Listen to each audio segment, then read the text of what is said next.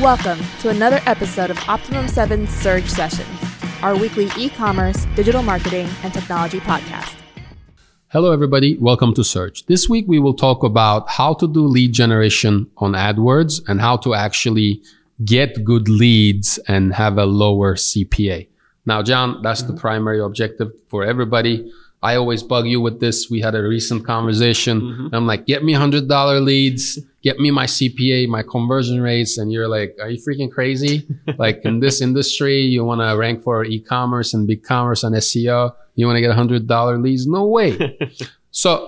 But that's my expectation knowing the industry. So imagine dealing with clients. So what is the best way to, if we're looking for lead generation for service-based businesses for B2B, what is the best way to organize this? So the first, you want to do your research. So you don't want to just jump in, not knowing anything about the industry that you're trying to do AdWords for. You want to do your keyword research. You want to go to your keyword planner. You want to see what CPCs are out there. You want to see what bids you should be having. You want to see what volume is out there too. So that's based on the location that you're in. And a lot of this stuff can vary. Attorneys are going to be a lot more expensive than if you're selling yarn. So it's going to vary industry to industry. So first you want to do your research. And then from there, you can devise a strategy to actually go into market, launch your campaigns, and then to try to hit that cost per acquisition that you're looking for. Got it.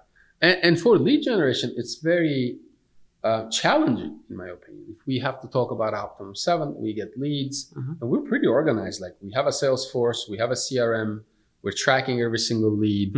I know if I got a lead 6 months ago, if it converts into a sale, like I have the whole nurture flow already on the backhand sales side of things, right?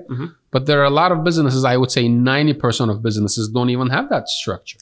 So when they do AdWords, they're like, well, we spent $10,000, but we didn't make any money. They wouldn't even know if they made money or not. How do you solve this challenge? To solve for that challenge, you're going to need to build that out for the customer. So they're going to need a CRM. They're going to need all of the components to actually do that.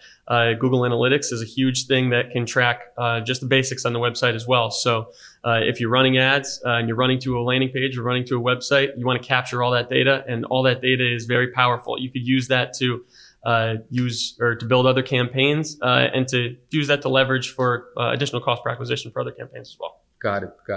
And one of the things that, again, we discuss is, I'm going after like a bottom funnel lead, which is somebody who is interested in, let's say, a migration project. They want to migrate from BigCommerce to Shopify.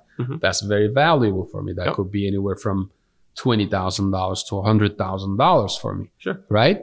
But most people are not ready to make that decision. So even though I want that primary call to action, which is the lead form submission, I would be just as happy if somebody lands on my page and I give them a lead magnet as an email opt-in. What do you think is the difference in terms of strategy on AdWords, or maybe the results, if I'm going after the really, really valuable lead, or if I'm going after kind of like a lead magnet submission? And how do you decide which strategy to use? I think that just AdWords is kind of built to drive people to websites.